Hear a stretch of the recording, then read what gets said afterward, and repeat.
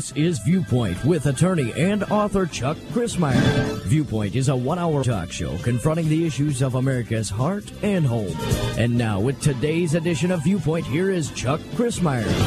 As we're watching the butchery and the catastrophe taking place there in Israel and in Gaza, it may dawn on you that how is it possible for a human being or a group of human beings to treat others with such a barbarous and butcherous way?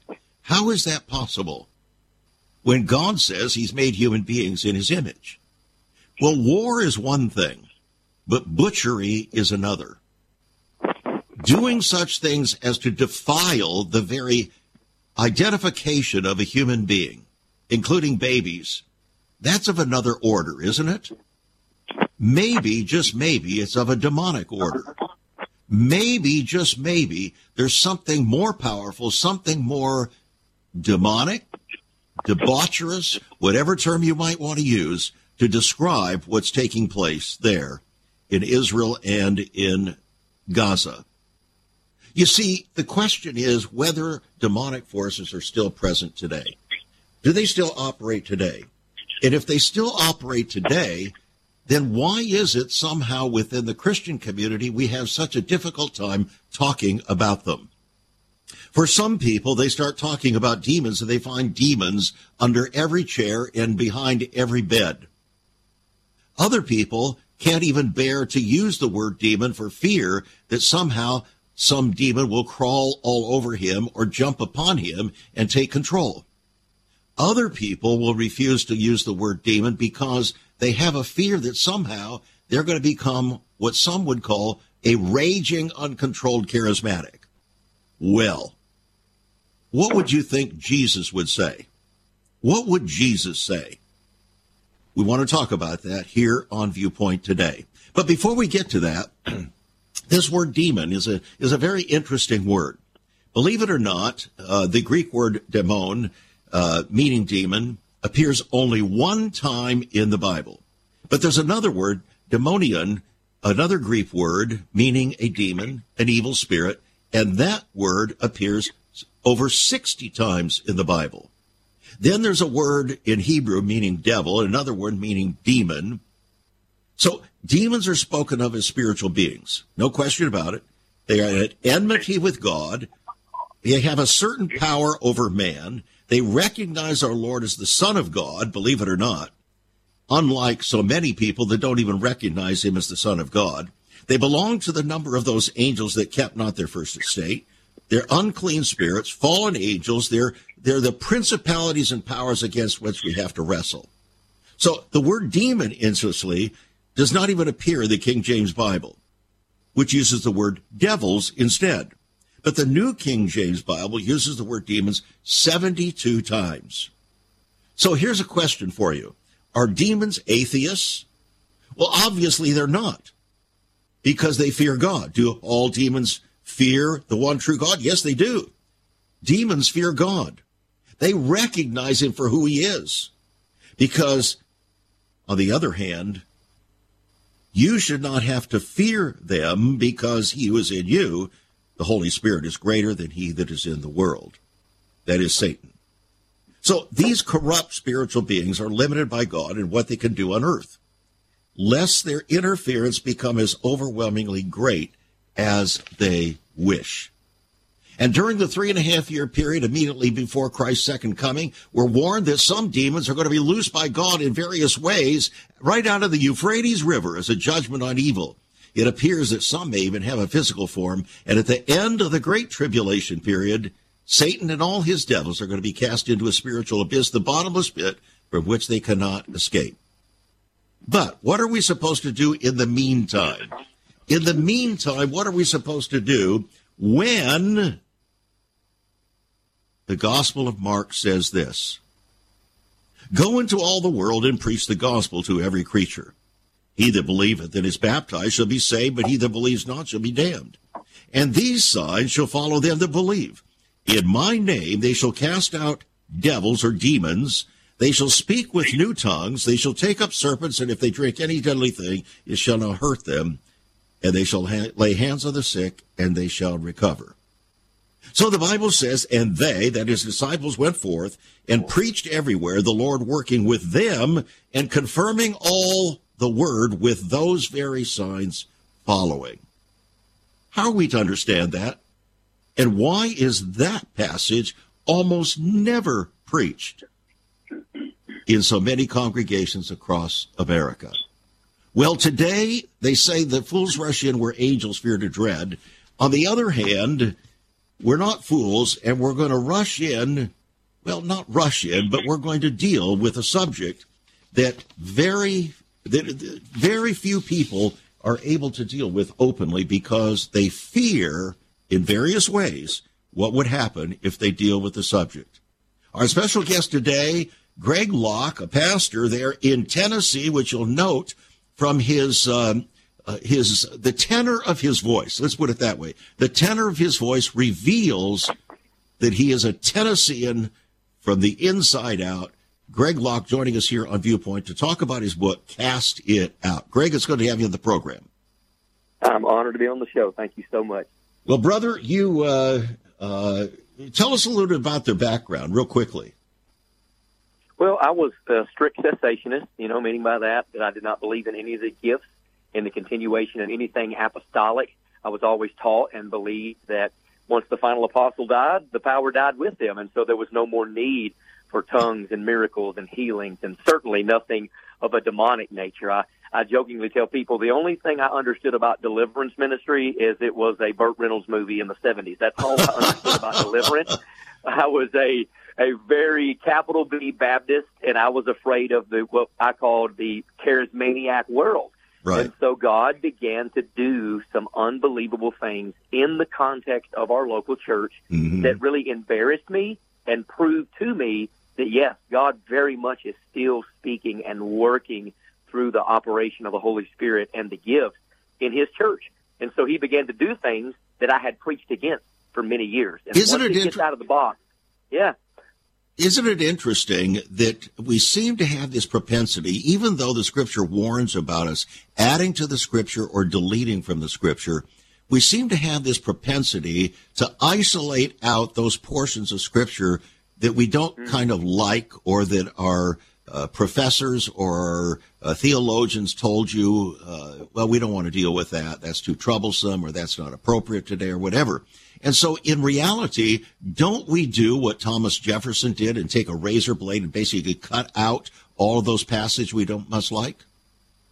Oh, 1,000%. Absolutely. Because we either completely ignore them or we dance around them and try to explain them away. And so what I did is I would just explain them away, but the crowd would shout amen because they'd been taught that as well. And so I never wanted to deal with subjects that were what I would consider theologically uncomfortable. Right. But talking about demons should be uncomfortable. This is not dandelions and butterflies, right? This is demons. And we should talk about it very openly. Well, the problem is, and I think C.S. Lewis spoke to this very interestingly.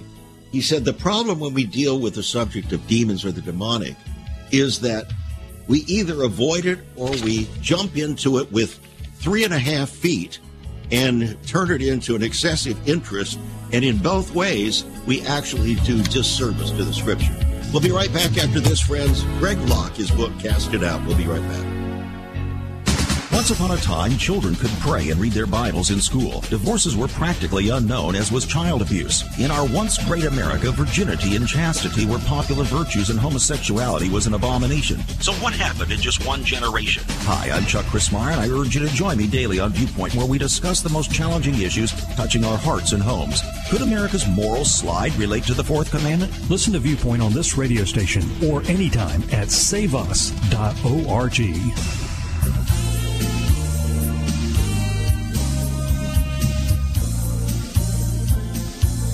Is it true that everywhere there is sin, there is rabid demon activity? Well, I don't know for sure. The Bible doesn't exactly say that. But certainly, where sin abounds, it would appear that there is demonic activity that does abound. To what extent, and how would we identify it? And is this the same as the discerning of spirits that the Apostle Paul talked about? All of that today here on Viewpoint, and I'm glad that you've joined us. It's conversation, as always, with ever-increasing conviction, talk that transforms. I remember back in the mid to late 1970s, I had just graduated from law school, was beginning my law practice, and the Lord began to grip my heart that there was something more about the Christian faith that somehow I had not come to grips with. My wife also began to have the same experience, and we were very troubled. We didn't know what to do with it, didn't know how to respond to it, because we had both grown up in the church, both grown up in the traditional evangelical church. My father was a pastor for 50 years, and I grew up as a garden variety cessationist, which means we just didn't believe that all of these demonstrable expressions that Mark talked about as becoming the signs that would display the Great Commission, fulfilling the Great Commission of God, that it was more than just teaching or preaching, it was also demonstrating the power of God.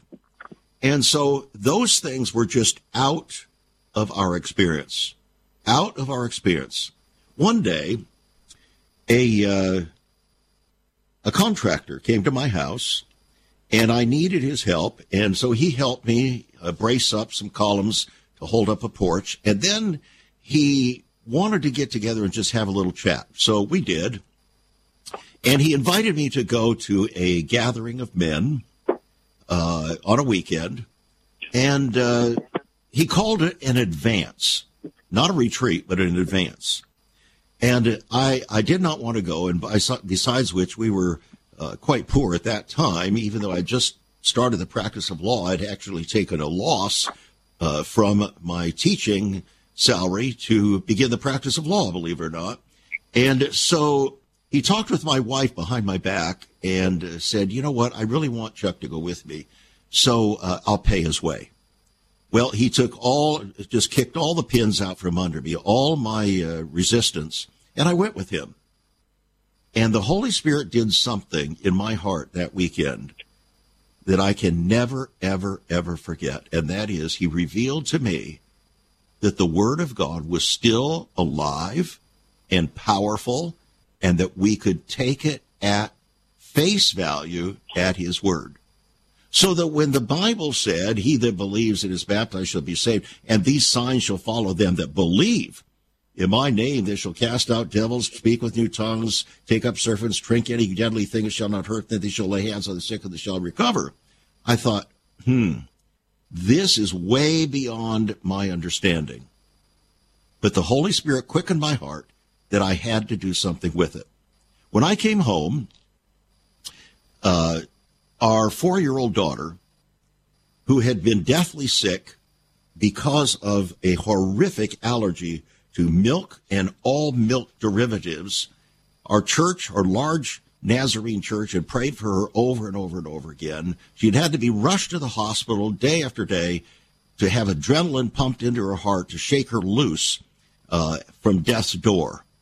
So I came home from this advance, a.k.a. retreat, and I said to my wife, you know what? The Bible says these signs shall follow them that believe. They shall lay hands on the sick and they shall recover. We've got a daughter here who is deathly sick.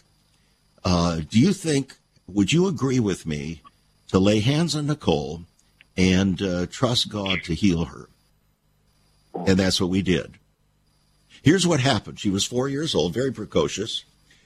And she turned to me and Kathy after we had prayed, and she said, can I have a chocolate cookie? Now, she knew that chocolate cookies had milk in them. She knew that. And so we responded to her and said, honey, well, don't you think we ought to go a little slower on this? And here was her response, Greg. You don't really think I'm healed, do you? You don't really think I'm healed, do you? This changed our life. The next week, by the way, we gave her the chocolate cookie. She had no reaction. Usually she would have had an instant reaction. That next weekend, we took her out with 2 friends her age, and she celebrated her healing with her first glass of milk, her first bowl of ice cream, and never had another reaction to milk products again. And she's now 50 years of age and is my right-hand servant in our office. Wow, praise the Lord. You know what, Greg? Sometimes God has to get our attention in strange ways because we can be so stubborn and we can be raised up and trained, thinking we're trained in the ways of the Lord, and actually being trained contrary to the ways of the Lord. Have you seen that? Oh, we see it so often because people want to deny the reality that we are under spiritual warfare. When even the armor of God is prescriptive, right? You can be under oppression, affliction, and an attack if you don't put it on, because the only thing the armor of God is theologically telling us that it protects us from is not the world, not our flesh, not the culture that's buck wild and crazy, but so that we may stand against the wiles and the trickery of the devil. Whoa! Well, how could God's people ever be afflicted by demons? How could they not be, right? Because they want to destroy us, because they hate the fact that we are the specific divine design of God that's created in God's image. And it's almost as if they rebel, get kicked out of heaven, we take their place, they're kicked off, angry and mad about it, and here's what people don't get. Deliverance ministry, what you want to call it, exorcism, deliverance ministry, whatever, it's so much more simplistic than people give it credit for and pay homage to, because demons have one responsibility when it comes to affliction, and that is take our peace. They don't care how they take your peace. For example, my wife also, interestingly enough, was delivered from a lifelong food allergy of being lactose intolerant. Every week we see lactose intolerance. We see people that have to have a gluten-free diet, people that have certain sicknesses. The Bible calls it a spirit of infirmity. And once the spirit of infirmity is rebuked, the thing that kept you from being healed and having, no allergic reaction, that thing, once it's gone, your body comes back into order, because by his stripes we are healed. And so demons don't care how big or how small the affliction is. They just want to take your peace. What expelling a demon does is restores your peace. No more nightmares. You can sleep at night. So it works with a 4-year-old girl, and it works with an 85-year-old man. It's so simple it should never work. Well, it always works because the power is in the name of Jesus. Well, the Scripture says, great peace have they which love thy law, and nothing shall offend them. But it was the Apostle Paul who also talked about deliverance. He was very concerned that people would come under the power. In fact, he said that we understand the wiles of the evil one, the ways of the devil. So, seeing that we understand them, don't let them overcome you. Don't participate. Don't become co-opted or cooperative with the devil and his ways. But Christians do.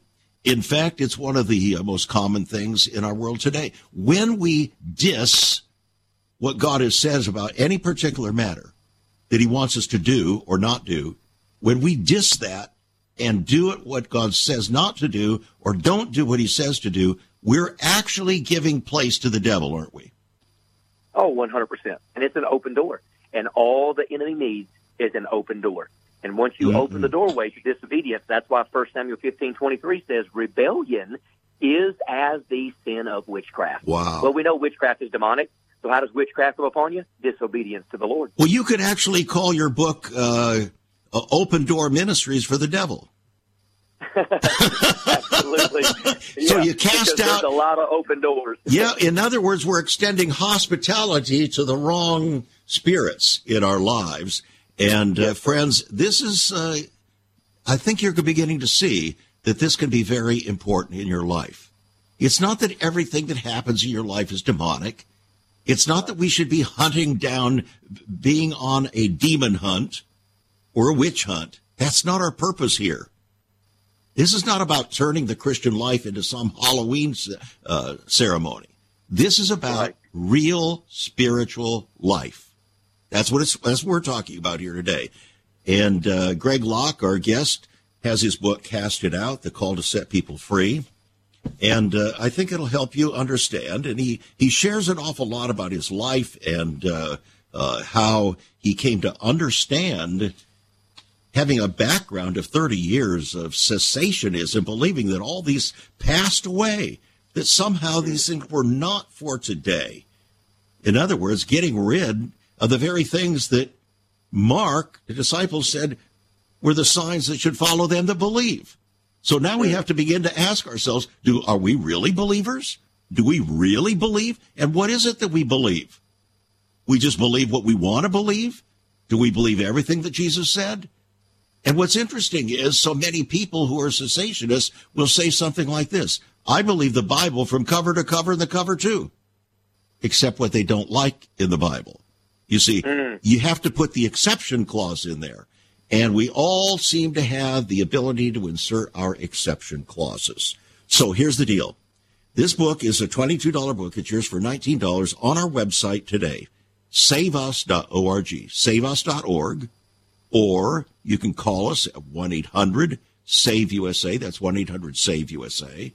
Or you can write to us at Save America Ministries, P.O. Box 70879, Richmond, Virginia, 23255. If you're writing a check at $5 for postage and handling, and we're going to get the book in your hands, and I think as you read it with an open heart, the Holy Spirit will begin to connect with you just as he did with our guest and with yours truly, with my wife and so on, because if it had not been for that occurred in the late 1970s, you would not be hearing my voice on radio today. It's as clear as that. And so many people for 28 and a half years have said, you're giving me real hope and real direction here as we confront the deepest issues of America's heart and home from God's eternal perspective. So, Greg Locke, with his book, Cast It Out, the call to set people free. Now, I want to urge you to become a partner with us, friends, because day after day, as you know, we're confronting the deepest issues of America's heart and home from God's eternal perspective, and today is no exception. We're talking about spiritual warfare today. We're talking about how to be victorious in our Christian life. You want to know how to do that? Well, we're talking about it today. This is one aspect of walking in victory. And you know that as we see the day of the Lord's return approaching, the challenge for spiritual warfare and victory is going to be greater and greater and greater. And the Apostle Paul warned that many are going to fall away. Many are going to fall away because they're not prepared to stand. They're just not prepared to stand.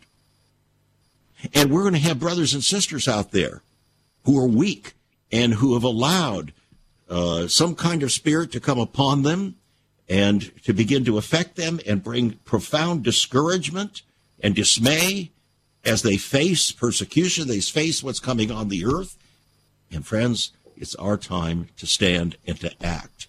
That's what we want to talk about in the balance of the program here today on Viewpoint. And let me just mention to you, out there in Connecticut and New York and Massachusetts, we're coming to you for breakfast on November 4th, Saturday morning from 8 until 11:30 a.m. 8 to 11:30 a.m. And we're going to be, my wife and I are going to be there. We're going to be sharing with you a whole lot of things that we haven't even talked about here on the air and perhaps would not talk about here on the air, but we're going to be there and share them with you. We'll bring all of our books and materials, have special prices for you. But in order to avail yourself of that breakfast, you're going to have to register, and you need to do it immediately because the deadline is Friday. Okay? So give us a call, 1-800-SAVE-USA, 1-800-SAVE-USA. Go to the website, saveus.org, saveus.org. Go to click on the web store, and in the upper right-hand corner, you'll see the breakfast. Click on that, sign up for yourself, for your husband, your wife, your children, your grandchildren, your pastor, your friends, your relatives, and those who, your neighbors, anybody you can think of that you care about. If you care about it, they will too. Don't delay, friends. Today is the day of salvation, so to speak, with regard to that breakfast. Don't delay. Don't say mañana. Don't say tomorrow. Do it today. We'll be right back with Greg Locke in just a moment. There is so much more about Chuck Christmeyer and Save America Ministries on our website, saveus.org. For example, under the marriage section, God has marriage on his mind. Chuck has some great resources to strengthen your marriage. First off, a fact sheet on the state of the marital union, a fact sheet on the state of ministry, marriage, and morals. SaveUS.org. Marriage, divorce, and remarriage. What does the Bible really teach about this? Find all of this at SaveUS.org. Also, a letter to pastors, the Hosea Project, SaveUS.org, and many more resources to strengthen your marriage. It's all on Chuck's website, SaveUS.org. Again, you can listen to Chuck's Viewpoint broadcast live and archived. Save America Ministries website at SaveUS.org.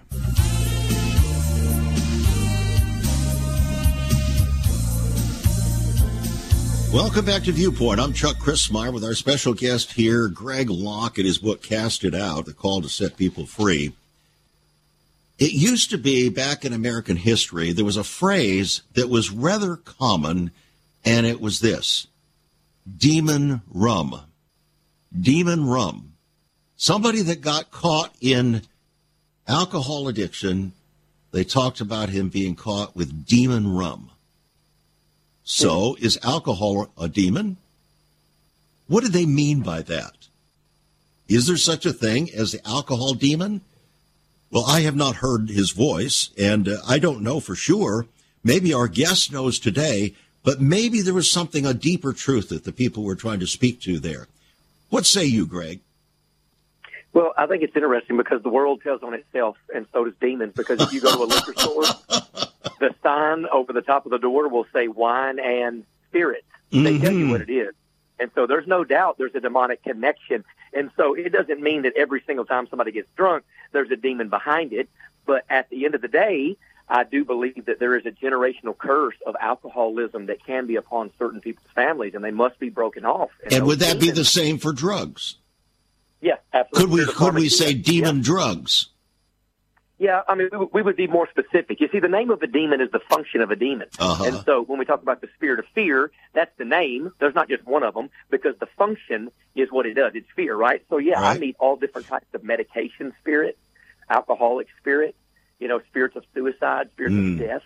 It just depends on what doorway people have opened up. And so I understand not everything is a demon, but I promise you there's a lot more demonic activity than we care to talk about, because it's such an uncomfortable subject. Well, yeah, and the Apostle Peter, I think it was Apostle Peter, talked about those who fear of death. I guess it was in Hebrews. Those who fear of death were all their lifetime subject to bondage.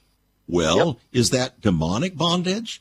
Is it possible that we could be so terrified and fear death that we have actually given ourselves over to a demonic oppression?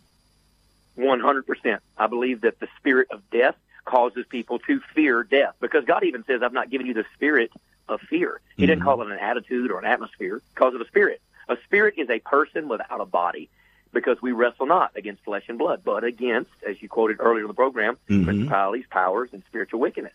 And so if we learn that what we're struggling with sometimes, many times, is not a something, but a someone, we'll fight different, right? Like we talk about depression. I get it. I had depression for a long time, but I figured out what the Bible calls it. Isaiah 61 and verse 4. We put on the garment of praise for the spirit of heaviness. So you didn't have depression. You didn't have depression. Depression had you. That's it. And that's why people that's why they can't just snap out of it. Somebody's like, why can't you just snap out of it? Why can't you explain it? You can't, because it's a supernatural oppression upon people. And so it's a spirit. So it's not a something, it's a someone. Okay, now, the question that everybody always asks, and I don't want to spend all the rest of our time talking about this, but the question is always asked, well, can Christians be demon-possessed? Now, you asked the question in a different way. You've asked, can Christians be demonized? So what's the difference? How do you respond to that question? Well, I think the word possession in the King James is an unfortunate word. We'd be 95% of the way understanding, the real victory behind deliverance ministry if we didn't have that word, because the word possession automatically makes us think of ownership. We're not talking about ownership. We're talking about somebody that is afflicted, oppressed, tormented. Even the Apostle Paul, he called his infirmity, he said, an angel of Satan was in my flesh to buffet me. So even Paul had demonic activity in his life, right? And so we have to understand that we're not talking about ownership. If we are saved, we are owned by the blood of Jesus. He lives in the Holy of Holies. We are his temple, but the temple had a courtyard. And the facts are, you leave your front door of your house open long enough, something's walking in. Some critter is eventually coming in. And if you open doors, something's coming in. You're going to be oppressed by something, no doubt. So we're not talking about full-on possession. That would be for a lost person. I do believe a lost person can be fully subjugated by the devil, and I've met that. And I don't make a habit out of casting demons out of lost people, because lost people don't need deliverance. They need Jesus Christ. And once they get Jesus Christ, then we have the power and the authority in his name to cast demons out. But as far as Christians are concerned, absolutely, they can be oppressed and afflicted massively by demons in their flesh, right? Not living in their spirit, in their flesh, in their mind. And it's a continual warfare that people deny, and they try to medicate demons. They try to pray for it. They try to counsel. If it's a demon, not always is it. If it is a demon, you can't traction it out. You can't treatment it out. You cannot pray it out. There's only one way to get it out, and medication is not the answer. You have to cast it out through the power and the authority of the name of Jesus. That's it. That's the only remedy. All right. Now, that being the case, some people would say, well, you become now one of those charismaniacs. The word charisma actually is a good biblical term there, and it's a term that describes some of what Paul discussed there in Romans chapter 12 and even chapter 14. So, obviously, the Apostle Paul dealt with these things, and he survived the Jesus' death and resurrection, and he was not one of the disciples that Jesus granted the power to do these things, and yet he did them also. So apparently things didn't cease with the Apostle Paul either, did they? Right, not at all. Stephen did the same things throughout the Bible. Philip did the same things throughout the Bible, and church history would tell us. I mean, Augustine, he's like the father of the Reformed faith. He had to write a book before his death apologizing for cessationism because he'd seen too many people saved, right? I mean, and healed. And so you have to understand that this idea that God's not working this way anymore is foolish. And so if people want to call me a charismatic, well, I guess Jesus must have been one. Paul must have been one. The 12 disciples were. The 70 were. Peter was. All the New Testament preachers were. I mean, so all of these people cast out demons. It's really the number, outside of preaching the gospel, it's the number one thing Jesus did in Matthew, Mark, Luke, and John.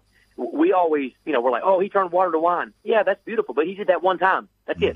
And we build whole theological books and systems on things that he did once or twice, but we ignore what he did, who Mark says, in every synagogue in Galilee, every day, everywhere he went. And sometimes mass deliverance was so massive and so big that the Bible says from the going down of the sun to the rising the next morning, evil spirits and those that were tormented by them came out all night long. And we want to deny it and be like, well, let's wear a bracelet that says, what would Jesus do? He would throw the bracelet away and do what Jesus did. Jesus cast out demons. Yeah. Well, he did, and then he gave authority, power to his disciples to do the same. And then he gave authority and power to 70 others, other than the disciples, to go out and do the same. So it appears that what he was doing was deputizing all those who truly followed him to follow that same pattern. And, of course, then that would make sense because in Mark chapter 16, which is Mark's version of the Great Commission, he says that these signs shall follow those that believe.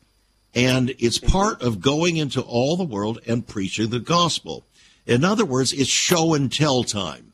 It isn't just tell people, it's show time. Now, here's what happened. About 10, 15 years ago, reports began to come through the Southern Baptist Convention and Missionary Center. That's right here in Richmond, by the way. And the reports were that missionaries were quitting. The SBC said, you're not going to do these things. You're not going to preach about these things. We don't believe those things. So the missionaries were saying, well, then what are we supposed to do? Because the people in these countries where you sent us expect us to be able to have, I mean, they have power. They have demonic power. What are we supposed to do? And so finally, the SBC had to give them authority to be able to begin to do some of these things to demonstrate that Jesus had more power than the demonic forces there in those countries. It seems to me that somehow, you know, when push comes to shove and reality comes to square us in the face, maybe we might just reassess what God has said. And what we're finding beautifully is that a lot of preachers that threw me under the bus when I began to flow in the discerning of spirits and deliverance, they'll come to us and they'll be like, okay, let's just see what this thing is about. And we'll get in a mass deliverance situation, and their wife will flare up with an oppressive evil spirit. And then all of a sudden, what do you do then? They're like, man, I live with this lady every day of my life. Here she is retching on the floor, calling off a curse from the Masonic Lodge that her great-grandfather made. And then all of a sudden, she's heaving and crying and throwing up. What do you do with that? Well, normally they go home and they turn the whole church upside down. Once you see it, you can't unsee it. Yeah. And, you know, God is not calling us, and I don't think what Mark was talking about here is that we're supposed to put on some kind of a show. This isn't about a show. This is about a spiritual reality. And we either recognize that there is an enemy, an arch enemy of God, who is our arch enemy, the arch enemy of every human being made in God's image. And if we recognize that, then we have to understand and come to grips with the fact, okay, now what do we do about it? What do we do about it? Do we just preach a theologically square gospel, like present a four-square meal or something like that? Or do we add the additional elements? For instance, if somebody, let's say that they're overcome by anorexia or bulimia, would you say, Greg, that is a situation where a person has become overcome by a demonic spirit? Almost always. It would seem that way, wouldn't it? Yeah. They've given themselves to this, and now that spirit has taken control. And here's what they can do. And I tell them, they'll come to the office, and I'll say, look, when in doubt, cast it out. Okay? If you're not sure if it's demonic, then here's what you do. Let me control the conversation, right? Let me lead you as if it were demonic, and let's see what happens. Because if it is, it's going to flare itself up because it can't handle the power of Jesus. Okay, so you're saying Christians themselves cannot become demon possessed, but can be demon not possessed, but oppressed. Okay, we'll pick up with that after this break, friends. The book, Cast It Out, $19. We'll put the $22 book in your hands. It's on our website, saveus.org. Give us a call, 1-800-SAVE-USA, or write to us at $5 postage and handling. We'll be right back after this. Much more to talk. Have you ever considered what the early church was like? Many people are developing a heart longing for a greater fulfillment in our practices as Christians. A recent study showed 53,000 people a week are leaving the back door of America's churches in frustration. What is going on? Why has there not been even a 1% gain among followers of Christ in the last 25 years? Could it be that God is seeking to restore first century Christianity for the 21st century? Jesus said, I'll build my church. Is Christ by His Spirit stirring to prepare the church for the 21st century? The early church prayed together and broke bread from house to house. They were family, and it was said by all who observed, behold how they love one another. Incredible. But the same can be found right now. Go to saveus.org and click Cell Church. We can revive first century Christianity for the 21st century. It's about people, not programs. It's about a body, not a building. That's saveus.org. Click Cell Church.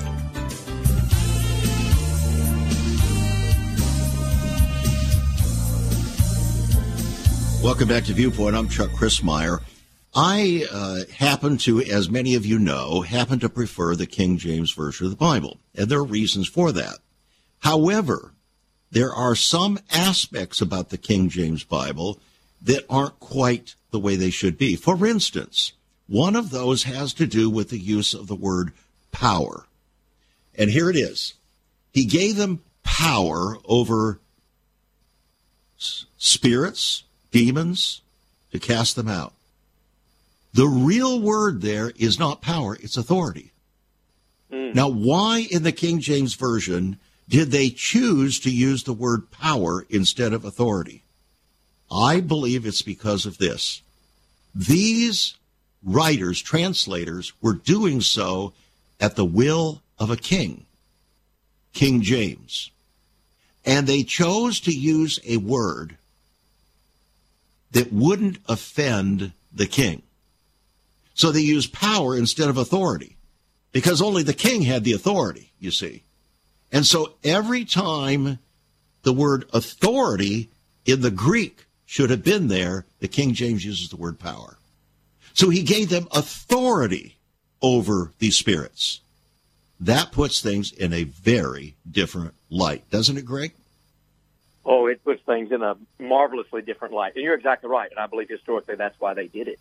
And to give people just a quick synopsis of what that authority looks like, it's like the lady that wears a vest and has a whistle and walks into 5 lanes of traffic to, stop people at public school crossings. Mm-hmm. Nobody likes her. But she didn't have a gun, right? She didn't have a hand grenade. She didn't have an FBI warrant. She didn't have any of that. The only thing she does is she walks out into the middle of chaos and she puts up her hand. Nobody stops because her nails are done, right? Nobody stops because her hand is so powerful. They stop because her hand going up represents governmental authority that's been placed upon her. And that's what the church has. We have authority from the government of heaven, from the throne of God, that's been placed upon us. And we have such authority that we can walk into the chaos of this culture, throw up our hand and say, stop. In the name of Jesus, you have to stop. We have that authority. And yet preachers are not preaching not only with that authority, they're keeping people from walking in and operating in that. And I think part of the reason for that is we have a false understanding, or let's put it this way, an incomplete understanding of the kingdom of God.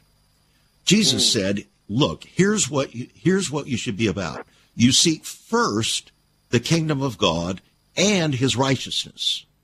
Then all these other things will be. Some people say, yeah, we're going to seek first the kingdom of God, but they're not seeking righteousness. Others will say, we're seeking righteousness, but they're not seeking the kingdom of God. You see, seeking righteousness without the perspective of the kingdom of God loses the whole position of authority. You're just seeking righteousness, which leads to pride. Look how righteous I am. You become a hypocrite. You become a Pharisee. No, it's about the kingdom of God. And if there's a kingdom, there has to be a king. Well, how can Jesus be king if he doesn't have any subjects? And how would you know if he had any subjects if they don't obey him? That's why when we seek the kingdom of God, we have to also seek to walk in righteousness, because that's the testimony that he's king. And when we come with that attitude, with that understanding, there's no pride in that.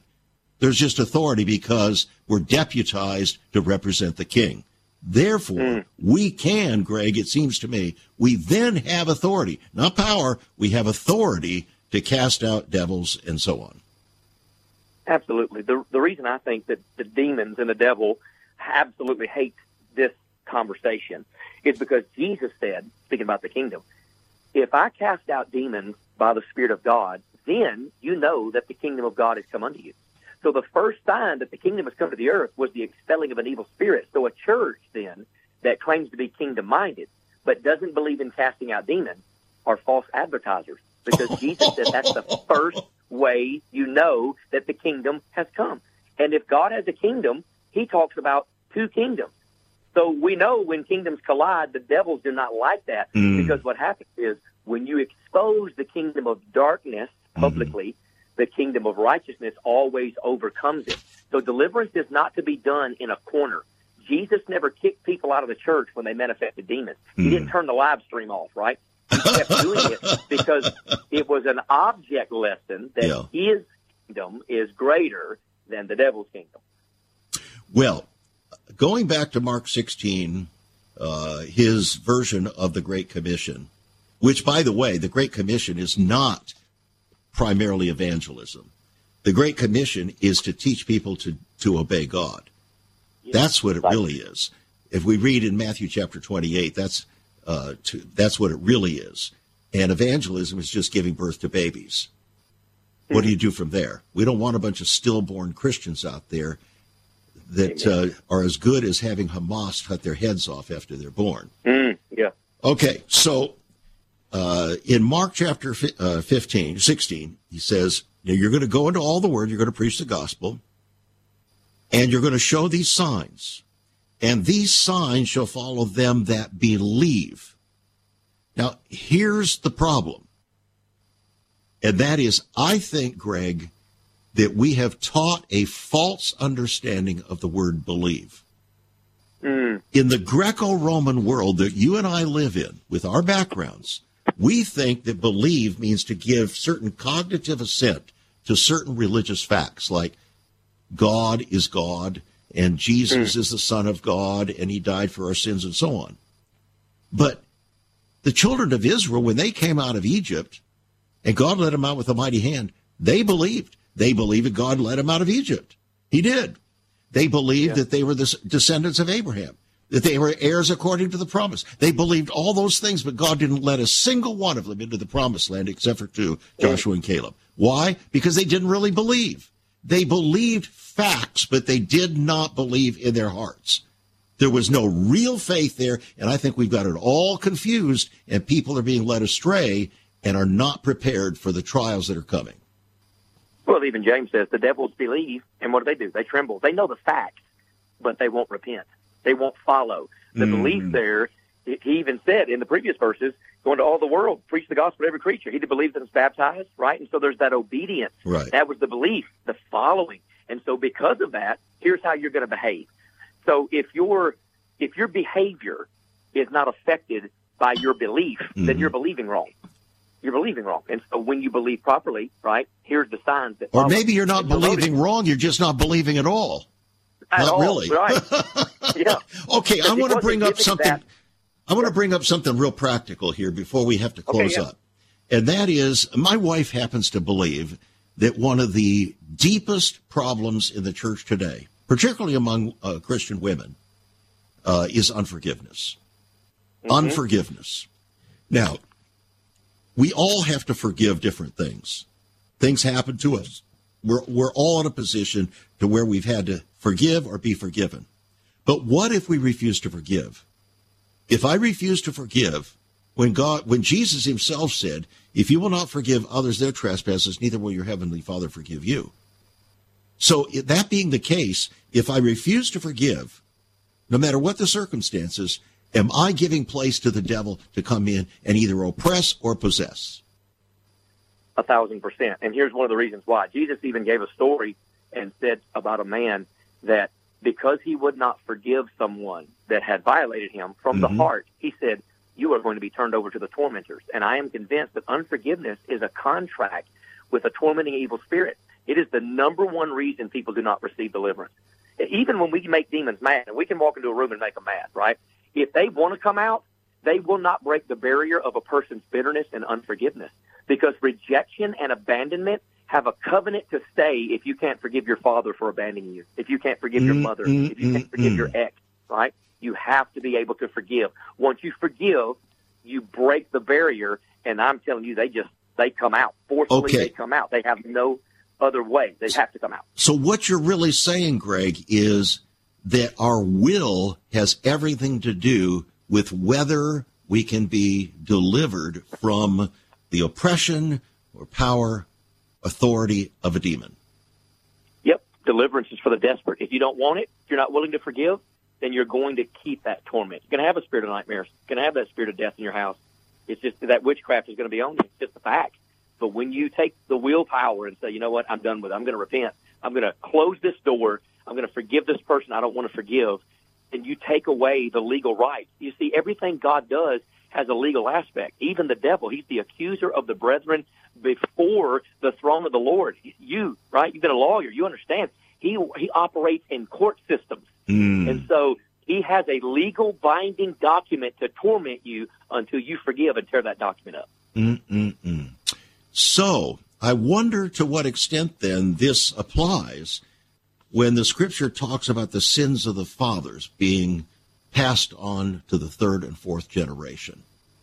Is this a kind of demonic oppression manifestation that begins in a generation, and if it's not cut off and recognized for what it is, that it can be passed on and torment so many? That is the essence, yes, of deliverance ministry, because generational curses are so powerful. Demons don't care about you. They care about your kids and your kids' kids. Curses will go on to the third and fourth generation, 120 to 160 years, right? It can go on and on and on. And that's why it's interesting that doctors, they won't call it deliverance, but doctors believe in deliverance more than pastors do. Because the first thing they do when you walk into their office is they give you a piece of paper that says, does hypertension run in your family? Anybody have colon cancer? Anybody ever commit suicide? You know what they're looking for? They're looking for patterns. A generational curse. They're looking for patterns. There curse. You go. Wow. Okay. Well, it's not that every single thing is a generational curse in that sense, but right. What we're doing is taking a look, in all honesty, at how this manifests himself in ways, perhaps, friends, that we have not thought about it. Now, it's not about trying to go out and find a demon in every place. It's not about accusing people of being demonically oppressed everywhere we go. No. But we should truly be honest, discerning of spirits. And here is one of the things that I think you mentioned, that in fact you do mention, right here in your book. Jesus, it says, moved with compassion, did certain things. Have you noticed, friends, how Jesus, when he was moved with compassion, didn't just have nice feelings toward people? He just didn't feel remorseful for people. He just didn't have, didn't sit there and wring his hands and feel how sorry he was for people. No, he did something. Every time he took compassion, he did something. That's what it means to take compassion, to do something. Yeah. That, Greg, it seems to me, is what many of us have not understood about the kingdom of God and our authority as his ambassadors in this world. Yeah, this is a ministry of love, because if you love someone, you want to see them freed from torment.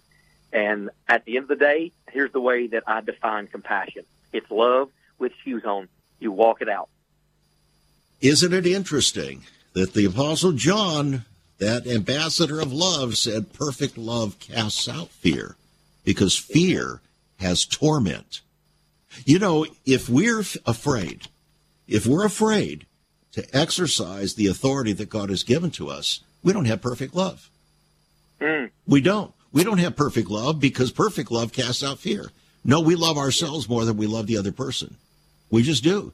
We don't have compassion. We have compassion for ourselves. We want to feel sorry, but we don't want to do anything about it. We don't have perfect love because we have fear. And fear has torment. So we're tormented over it. Greg, there's so many passages of Scripture that start to have meaning when we see how our responsibility is to cast out spirits when God reveals through discerning of spirits what we should do. Thanks so much for joining us. I really appreciate it. And friends, the book, Cast It Out, The Call to Set People Free, it's yours. It's a $22 book. It's yours for $19 on our website, saveus.org. Give us a call, 1-800-SAVE-USA. Write to us at Save America Ministries. Do it today. If you're writing a check, at $5 for postage and handling. And again, become a partner with us, friends. There's absolutely no way we continue here. We receive no advertising on this program. You know why? Because it will curtail our freedom to speak the truth. We don't do that. We rely upon God, and he relies upon you. Thanks for joining us. Let's become kingdom ambassadors. Remember, you're under authority. You've been listening to Viewpoint with Chuck Christmeyer. Viewpoint is supported by the faithful gifts of our listeners. Let me urge you to become a partner with Chuck as a voice to the church declaring vision for the nation. Join us again next time on Viewpoint as we confront the issues of America's heart and home.